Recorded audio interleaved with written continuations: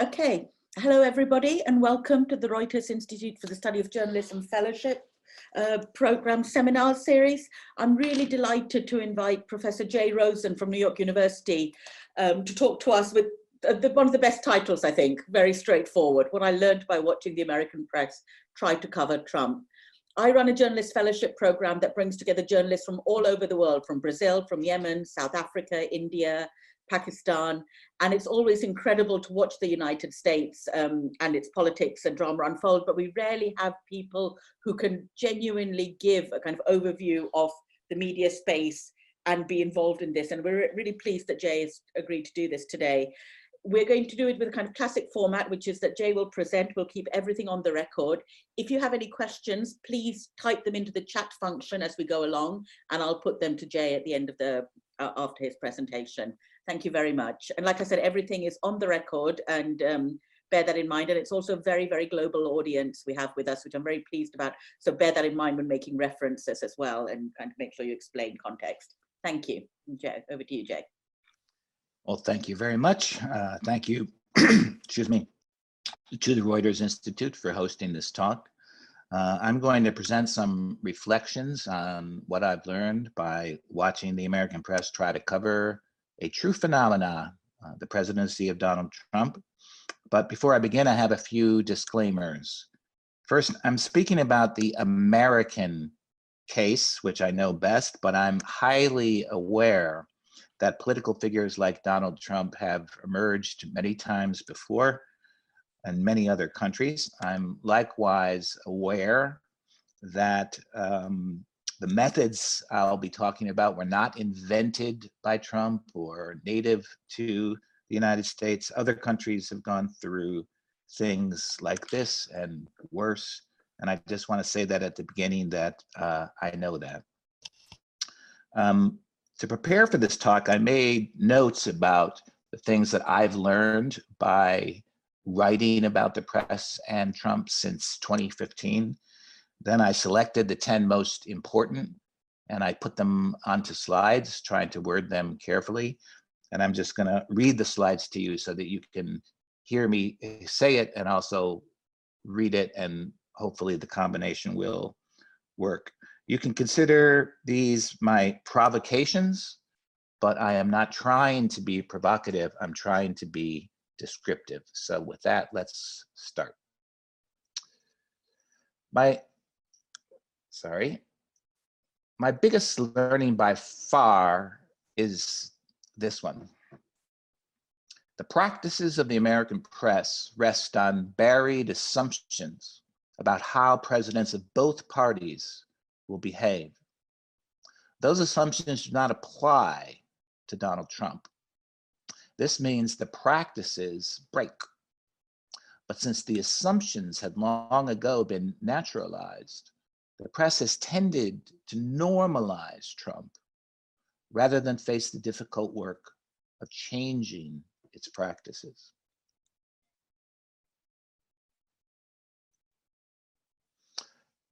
I've also learned to appreciate something that I call verification in reverse.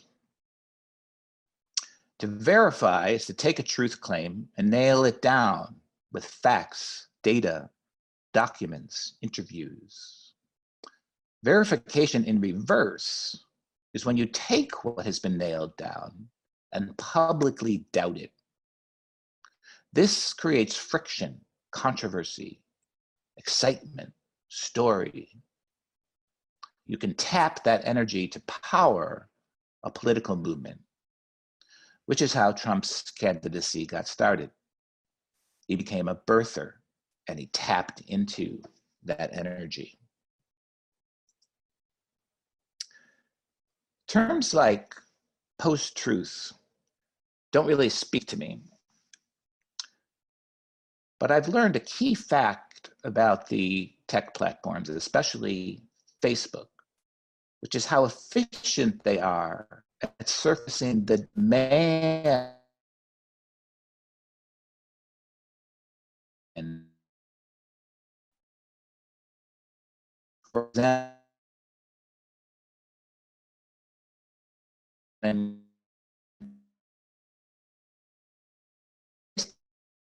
for sensing demands like that. Journalists think of themselves as suppliers of truth. The demand for a claim to be true is where Trump lives. A simple example of that would be his statements about the virus. It'll just go away.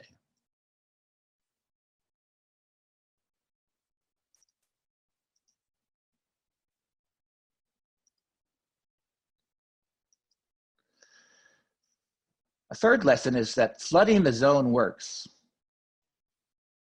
In the US, it's called flooding the zone. In the Russian setting, the same method is called the fire hose of falsehood. This method attacks journalism at its weakest points, and it is working. It erodes trust on all sides, persuades people they aren't getting the truth, repels all but the most determined listeners, turns politics into ugliness. Neither the small d Democrats in the United States nor the big J journalists have an answer for it. It is running free.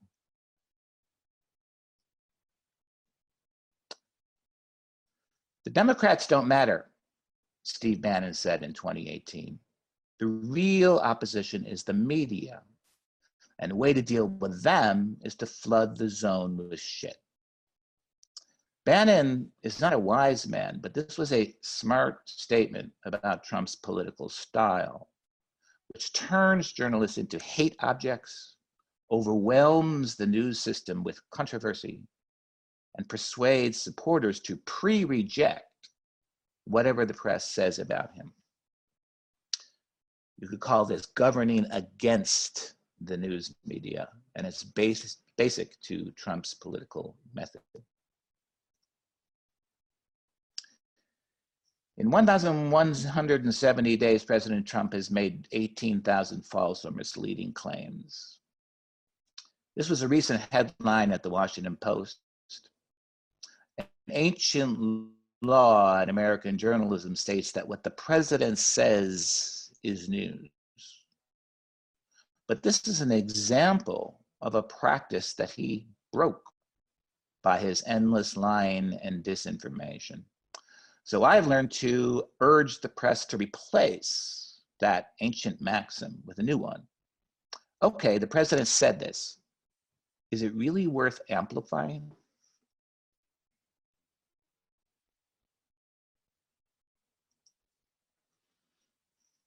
It may not be good for America, but it's damn good for CBS. Les Moonves, CEO of CBS, one of our biggest television networks, said that on February 29th, 2016, about 8 months before Trump was elected. This was a profound statement. Not only is Trump's rise good business for the industry that pays the salaries of most journalists, but also, he said, what is good for the news media is bad for American democracy. But hey, this is what we do. This is our business. The costs of that in professional pride and public trust has been incalculable.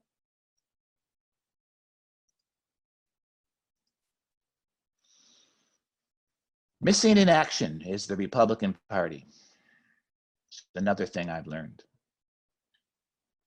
Political scientists will tell you that opposition to an American president rarely changes the mind of his supporters. But when leaders of his own party push back against his excesses, that matters to his voters.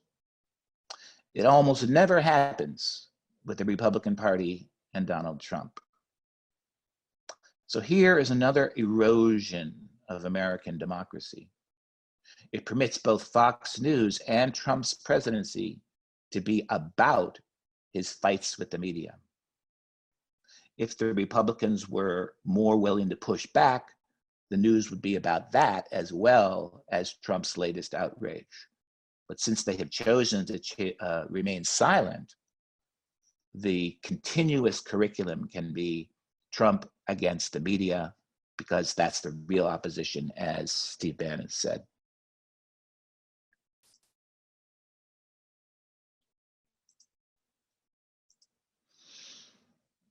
In the United States, we are unbuilding the public for news. Unbuilding. This is what I mean. Trust in the news media has been declining for a very long time, since the mid-70s. But now something more dramatic than that has happened. About 30% of the electorate trusts in Trump as their primary source of information about Trump. And it rejects the reporting of the mainstream press, or as I said earlier, pre-rejects. Interlocking with Fox News, an authoritarian news system is up and running for almost 1/3 of the voters. It's often said that Fox News is state media, and that's true to a degree. But we have to also keep in mind that we have now a media-run state, because most of what the president does is watch news.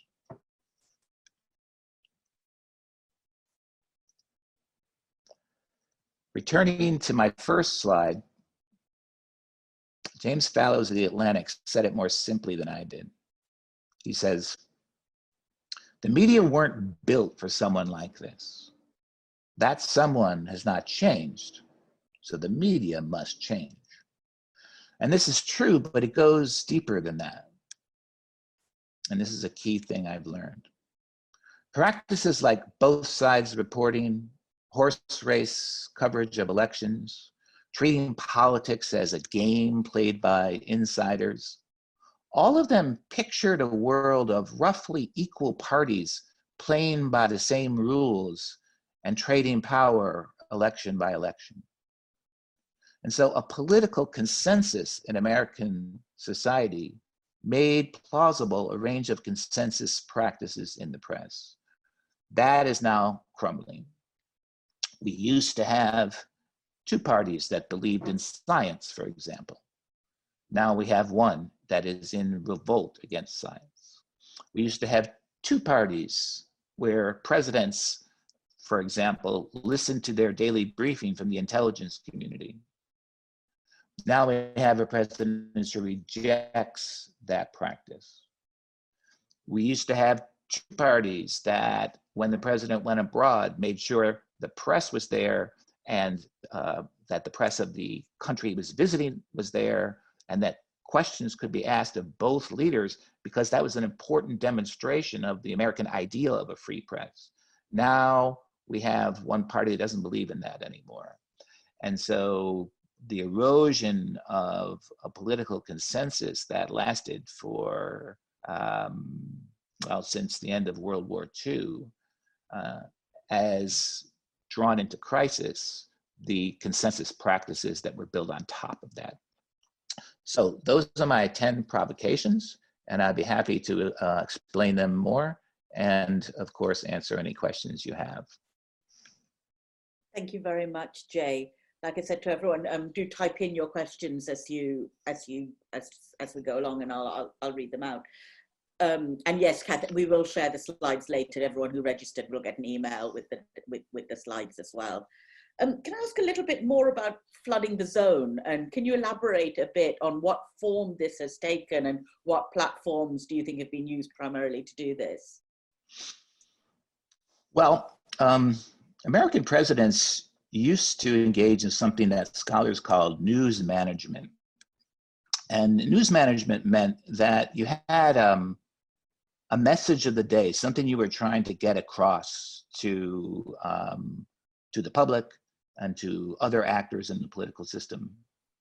And what presidents, Democratic and Republican, tried to do was not make news on anything else, so that their message of the day would shine through.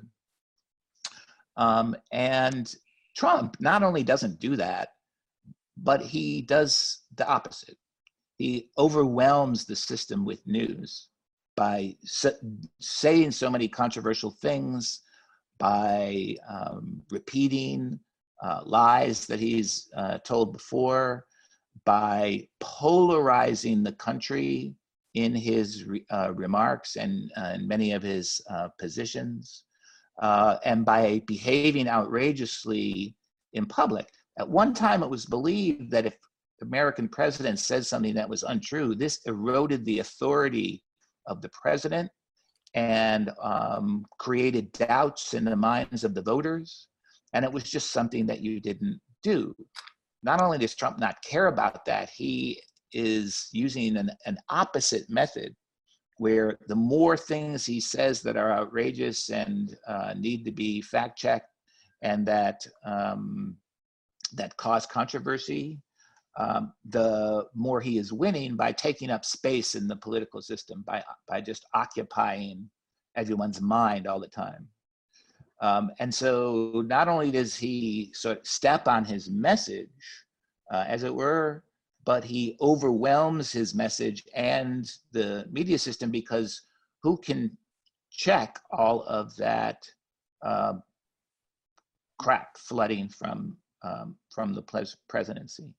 And this is effective. It's not, I don't think it's a brilliant strategy. It's much more the craziness and ruins of Trump's personality meeting the powers of the presidency. So I don't consider him a media wizard or a genius of politics the way many people in journalism do. I think these are just the tendencies of his personality coming into contact with the enormous platform of the presidency. And one of the consequences of that is that the news seems to be all Trump all the time, which in turn repels a lot of people from paying attention to the news. And that too is to Trump's advantage, because if fewer people are paying attention, if undecided voters are driven from the marketplace, as it were, if it's just his core supporters against his core doubters or haters, that's a situation he prefers. So that's what I mean by flooding the zone. Okay. And Kathy English, who should be with us as journalist fellows, but is in Toronto at the moment, she's asking on that idea that the news is all about Trump and turns so there is no other news for people. Do you think there is any US news organization that's getting this bit right? And what do you think about the global news organizations covering America, The Guardian and so on? Well, it is I might true. Stop your share screen. Oh, stop shares. There you go. Did that work? Yeah. Okay, thanks.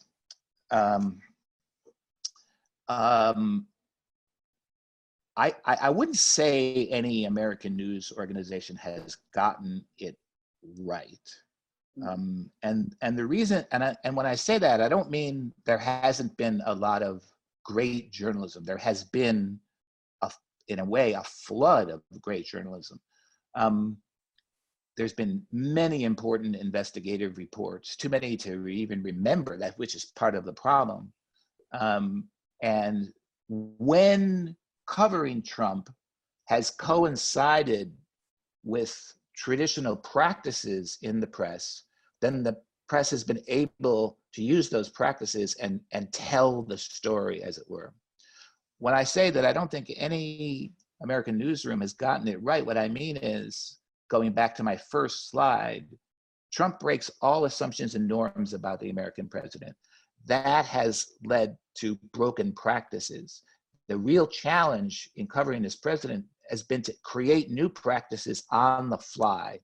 And with the exception of perhaps being more willing to say that lies are lies and being a little bit more direct about what he's doing there, we haven't seen new practices arise from the wreckage of the old.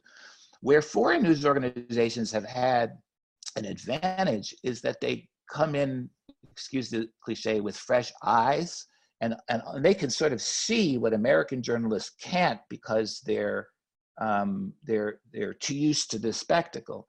So very often people bring up to me a column written by the editor of The Guardian in Australia, who came to the US, attended an event with Trump, and was just astonished at how incoherent he was, how he couldn't actually put a thought together with a subject, with a verb and an object, and complete a sentence, and that it was very hard actually to understand what he was saying at all.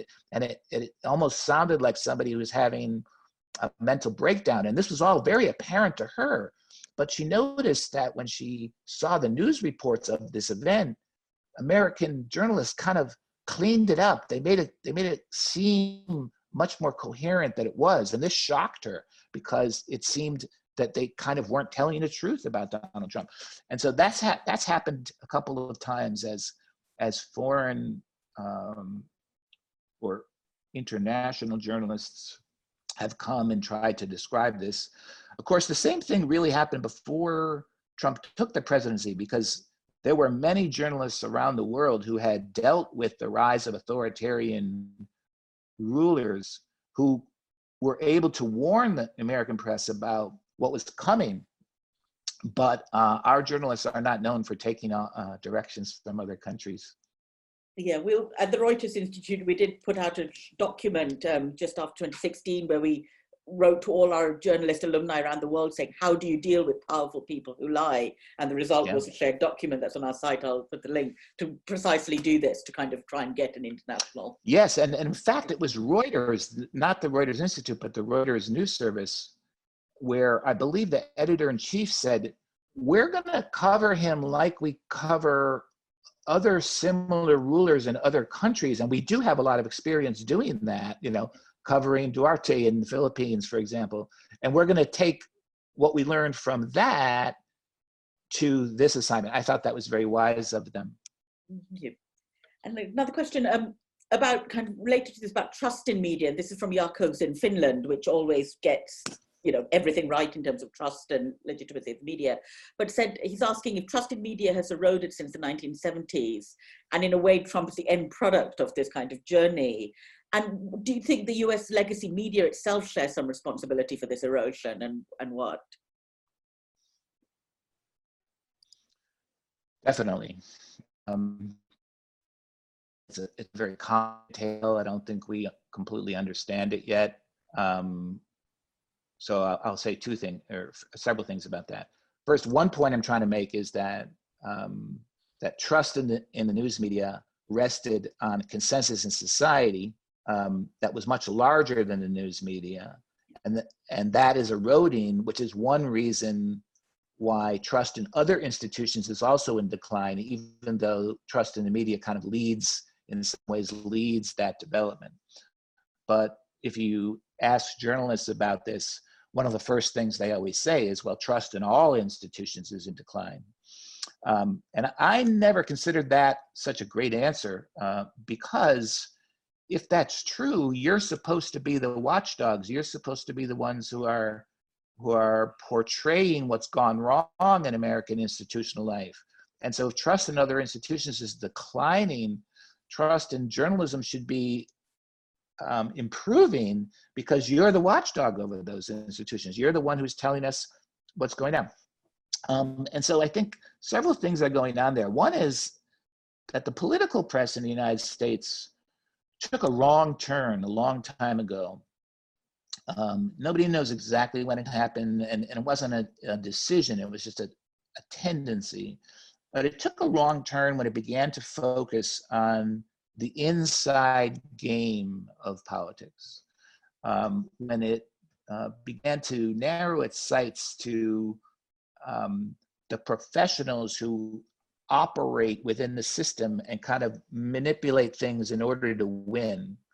Our political press became fascinated with what you call in the UK the spin doctors, the operatives, the strategists, the polls, the horse race, the mechanics of politics. And that perspective not only appealed to a narrow portion of the public, but it invited that portion of the public, you could call them the news junkies, to begin to look at the political world the same way that professionals in politics do. And this is why I developed my critique of what I call the savvy style in political journalism, in which the attempt is to get readers, viewers, listeners to enter into politics like an operative, like an insider. And when you do that, you begin to regard your fellow citizens as objects to be manipulated on the chessboard. And this style of reporting, the insider style, became the dominant style. It also became like an aspiration for people who went into political journalism. It was, of course, most intensely practiced in the Capitol in Washington, but it spread to state capitals and because of the career path in journalism, where you start in small towns and you try to jump to the state capital, and then you try to go from there to New York or Washington. That style pervaded the profession. And I think as new facts about American life started to spring up, as a new society emerged, political journalism didn't keep pace with it. So I think there's something to that. And then there's, that moment back in the 1990s when Jon Stewart went on the CNN program Crossfire and said to the hosts, one from the left, one from the right, who every night engaged in this sort of theatrical combat with one another. When he said to them, "You're hurting America," CNN changed in the sense that it got rid of that program, but it didn't change the formula of nightly combat between predictable rivals who are kind of part of a show where we're going to put on an argument every night. That style in cable television is also a big part of the problem.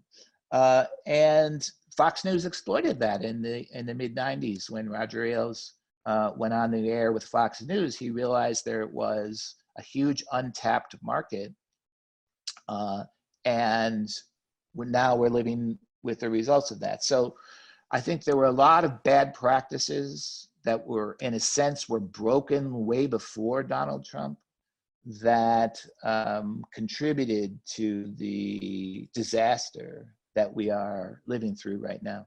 And Tony Goodfellow calls it palace intrigue, which is absolutely right. And I'm reading, yes, like everybody else in lockdown, The Mirror and the Light by Hilary Mantel, which is the description of Henry VIII's Tudor court. And it seems to reflect both Westminster and the White House.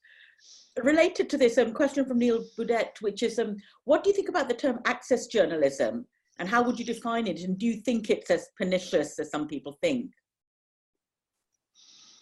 I think there's a lot to that. I don't consider it the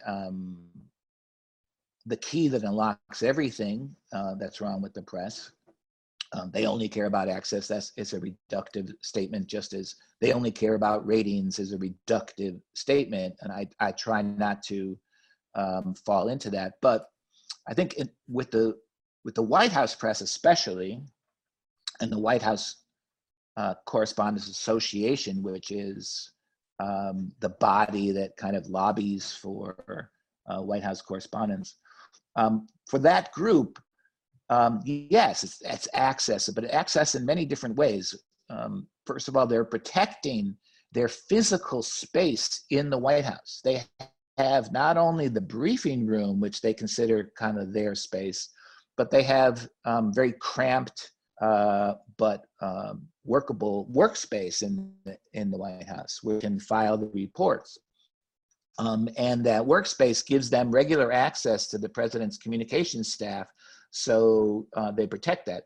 This itself is really interesting because in other countries, like in Germany, for example, it would be common for the government to go to the headquarters of the press to be questioned by journalists. So it's journalists inviting the government into their house. In the US, it's the press that was invited into the White House. And that action, which took place early in the 20th century, but late in the 19th century, of inviting the press in, gave the American press a kind of a stake or a role in the presidency. And so journalists in the United States who report on the White House consider themselves part of the presidency. They may not say it that way, but that in fact is how they think. The fourth estate, that idea of the fourth estate kind of captures that notion that they are part of the government in a way. And in order to fulfill that role, you need access. So part of it is access to the White House itself. Part of it is access to the president. So it is defined in White House reporting as a good thing when you have access to the president. And this is an example of one of the practices that Trump broke. Because if the result of your access is that he is able to send out more deceptions through you to the American people, if the result of your access is that bad public health information from the president gets to more of the country, then what good is that access really? What good journalistic goal have you achieved by tossing out questions to somebody who is further deceiving the American public about the state of the virus, for example? So access is access to the president, and it's also access to his staff and the insiders whose behind the scenes accounts and anonymous quotations are kind of the currency of White House reporting. And there is something to the notion that to preserve access is a huge constraint on what you are willing to report. I think that's true. A reporter on any beat, not just the White House, who has to maintain sources on, let's say, both sides of a conflict, will write and report in a style that maintains that situation, because if you can't keep sources on both sides, you can't do your job. You can't get exclusives or scoops, which is another part of the currency of being a reporter. And so, yeah, maintaining access gives a reporter a kind of a stake in the ongoing story that is not the same as the public stake. It has been the idea of who gets access, who's part of this club. And Danielle is talking a lot about, we talk a lot about diversity in newsrooms as a solution to avoid bias and preconceptions about people when reporting it. But when the top bosses all have the same profile and they share the same opinions about crucial topics, and also all the reporters within the White House who have this access, how does this affect comprehension about what is this new normal and what's going on? I think it's a huge factor.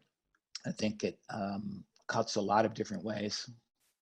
One of the problems there is that you not only have to try and attract a diverse staff, which is difficult to do when leadership, for example, is all the same type of person, but when a diverse staff is hired and they arrive in the newsroom, in the United States, one of the first things they find is that while you may have been hired to provide the perspective of your community, your class, your region, your culture, while you may be valued for adding a missing perspective, you are also supposed to learn a news writing and news reporting formula in which your perspective is bleached out of the reading so that you can show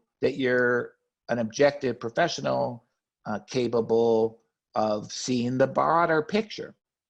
And so the combination of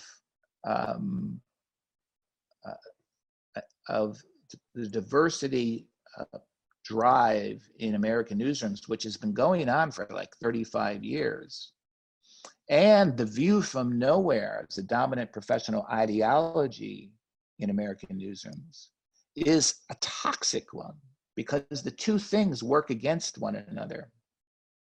And this is a contradiction that I think the bosses of the American news media have not wanted to face.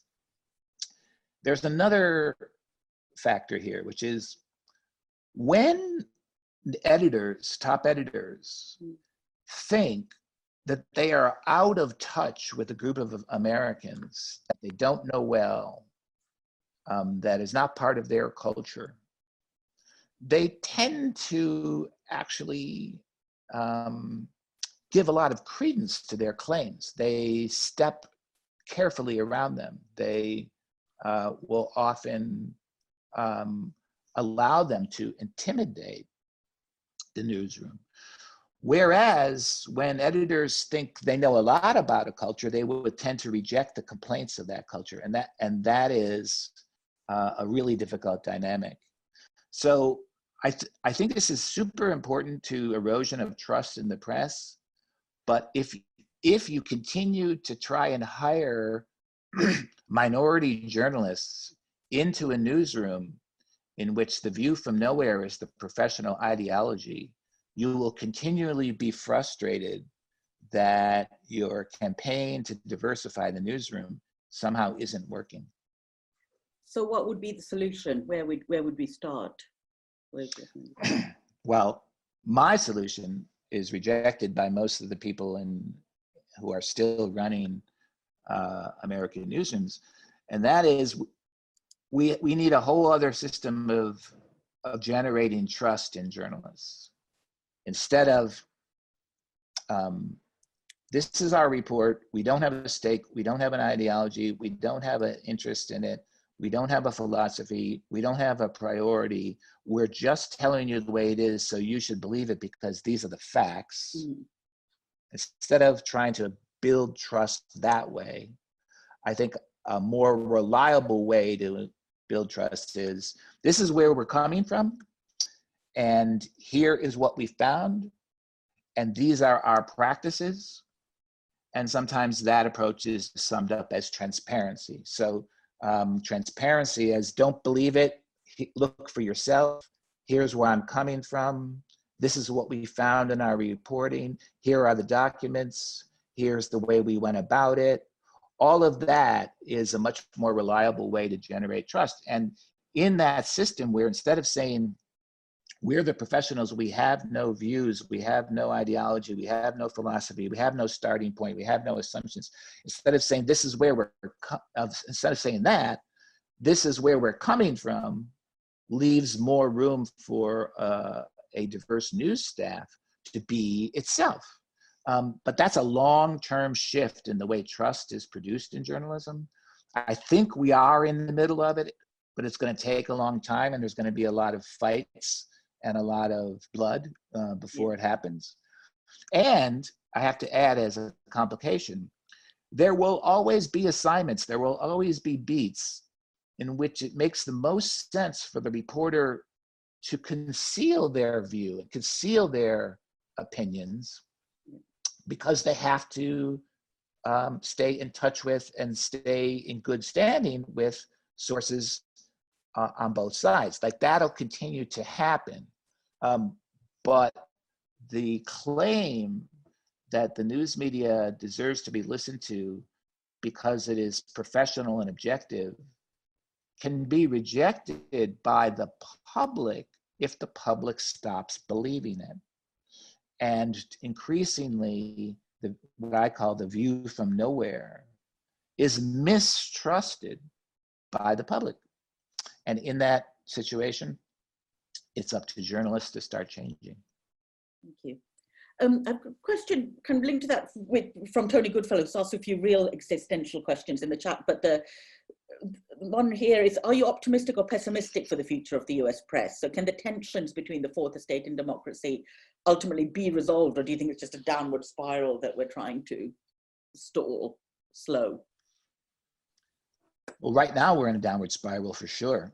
And it's not just everything that I tried to indicate in my talk, but the emergence of an economic crisis at the same time.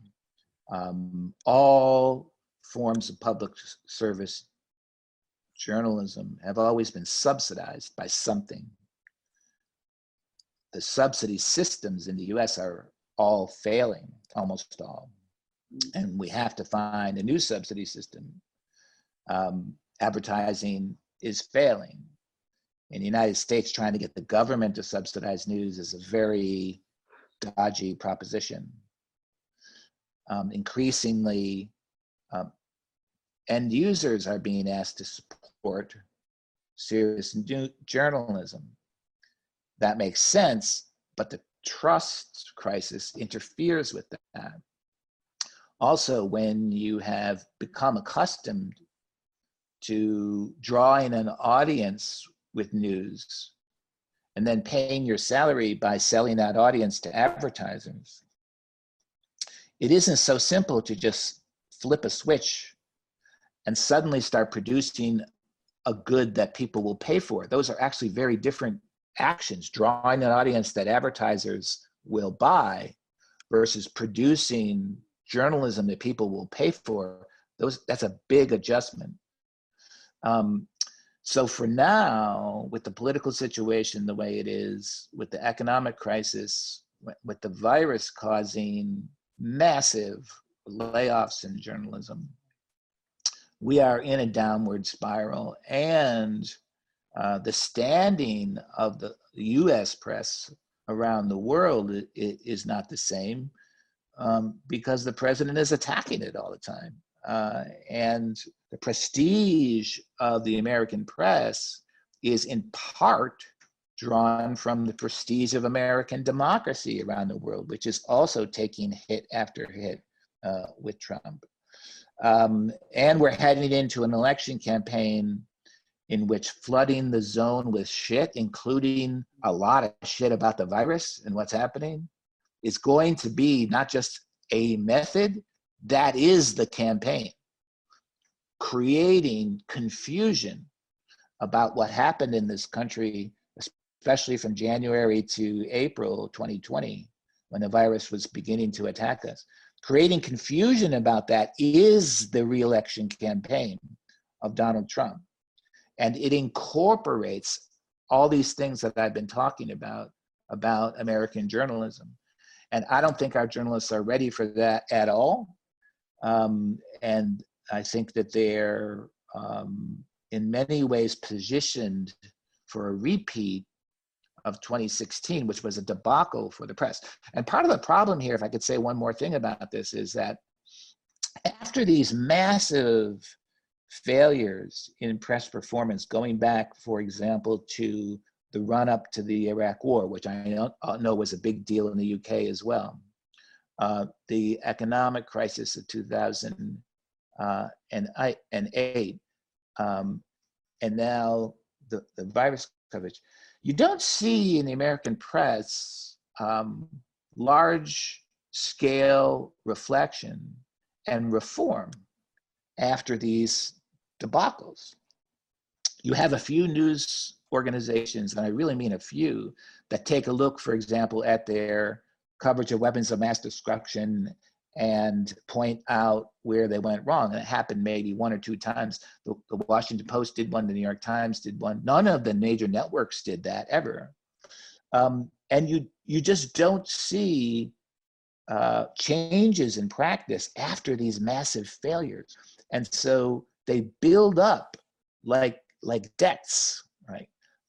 In software, they have an expression, technical debt, which is problems in your software system that you're using every day that you continue to patch up in a temporary way. And each time you patch them, you create like a bigger problem underneath until one day you can't make a patch and your entire system crashes.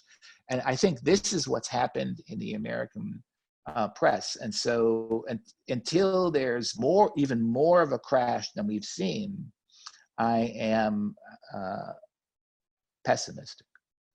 That's a gloomy idea. Related to this kind of very good question from Connie Roby, but I think I know the answer, which is when Trump leaves office, assuming he does, which we'll assume he does, how much do you think how much do you think the system will kind of revert to what it was, and how much will it stay in this kind of broken state? Well, I used to think that if a sort of conventional politician became president in 2020, that there was a chance that things could kind of like flip back to normal. But now I see it a little differently, and that's because of the transformation of the Republican Party, which I talked about in my slides. If the Republican Party is no longer willing to be, let's say, empiricist at all, because this is one of the most striking facts about the Republican Party, is that it has gone along with the president's rejection of science, with his put down of the intelligence community, with his disregard for factual truth of any kind, with his willingness to deceive his own supporters. The Republican Party has gone along with that, and partly because it fears the backlash of its voters. And so if the Republican Party stays in that kind of position, then it's going to be very difficult for politics to change, and flooding the zone with shit, as we talked about, will in fact become part of the governing style of the party. And if that happens, which is very likely that it will, then I don't think that a new president will necessarily mean a change in pattern. And after all, Fox News is still going to be there. And Fox News, in a way, especially in its virus coverage, its primetime virus coverage, is a portal for flooding the zone with shit. So that political style is also a communication style, a style of news delivery that is native to Fox News and its imitators. So that's still going to be there. So I'm now more worried that these are permanent shifts, in part because the old system of Democratic and Republican is breaking up, and we now have the rise of kind of a new center of conflict or pole of conflict between open and closed. Open to science, closed to science, open to the evidence, closed to the evidence, open to real journalism, closed to real journalism, open to the rest of the world, closed to the rest of the world. That's overtaking the political system. And we'll see how strong that is if there is a new president. But in that conflict between open and closed, journalism has to be on the side of open, and that means this culture war continues. Can I ask about something that I think is quite specific to Trump, and then we'll go back to the culture war, which is from Anisa Kadri, which is, can you please talk about his misogynistic response towards female journalists? Firstly, do you think it is misogynistic, and what's kind of driving it? I think there's definitely something that deeply bothers him about being challenged by a woman. There's no question about it. It's been there from the beginning. It's even more true if it's a woman of color. In his very first official press conference, April Ryan got up and asked him a question. She's an African-American journalist in the U.S. It was a question about the cohort of Black congressmen, Congress people, and Trump sort of screamed back at her, "Do you know these people? Can you get me a meeting with them?" As if they were like friends of hers, which is a very bizarre way of addressing a reporter who's asking you a question about Congress, right? And so it's obvious that all he could see was her color in a way, and he didn't try to conceal that. He didn't apologize for it. And that was the first press conference in February of 2017.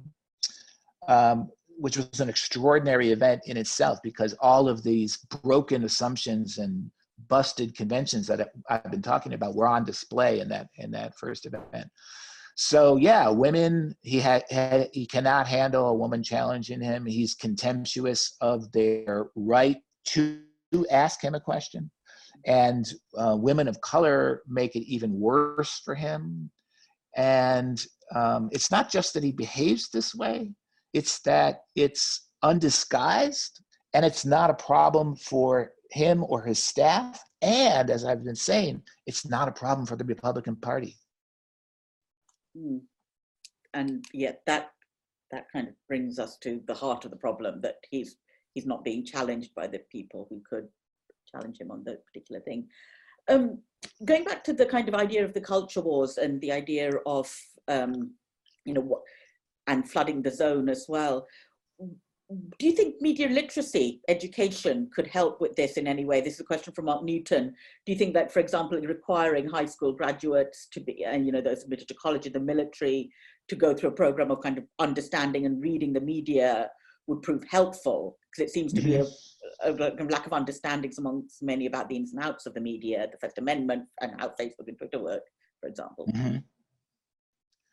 One of the lessons I have learned over the last few years, but especially the last few months since the virus, is that a lot of things that seem impractical or impossible still deserve attention and deserve study, because when the wheel of history turns, suddenly they look different and they become super important.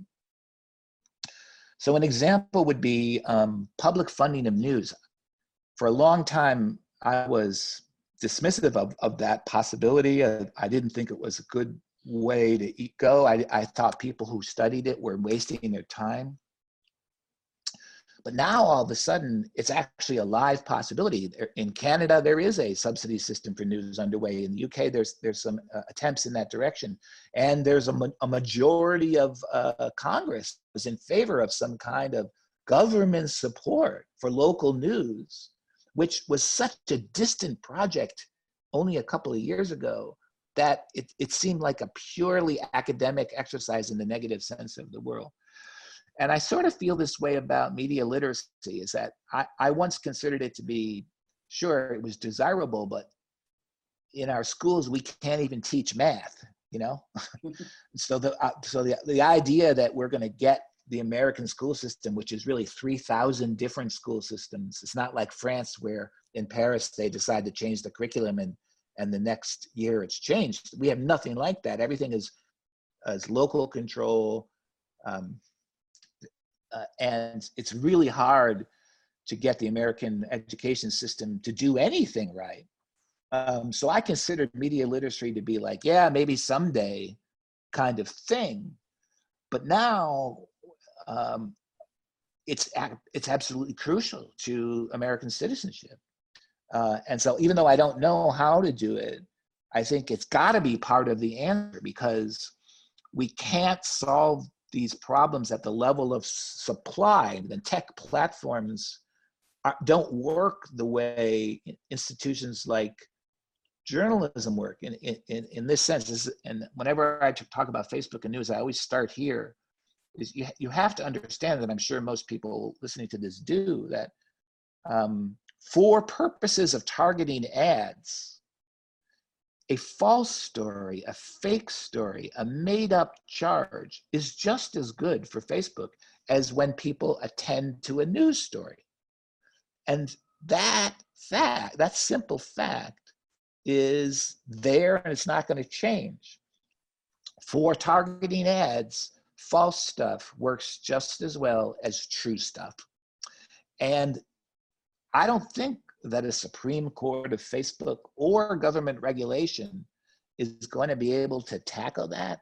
And so the only place you can begin to see that problem being solved is at the literacy of the user. And so, yeah, I don't know how to get there, but media literacy is going to be increasingly crucial to the prospects of any kind of democratic citizenship. Yes. Thank you. And the last question, which is kind of the million-dollar question, and going back to all your 10 talking points, which is again for Tony Goodfellow, do you think COVID-19 is going to accelerate the problems you've outlined? It already has. Mm-hmm. It's already underway. It accelerates them because it makes the news media weaker as an institution, primarily by means of the recession that we're already in, the economic crisis.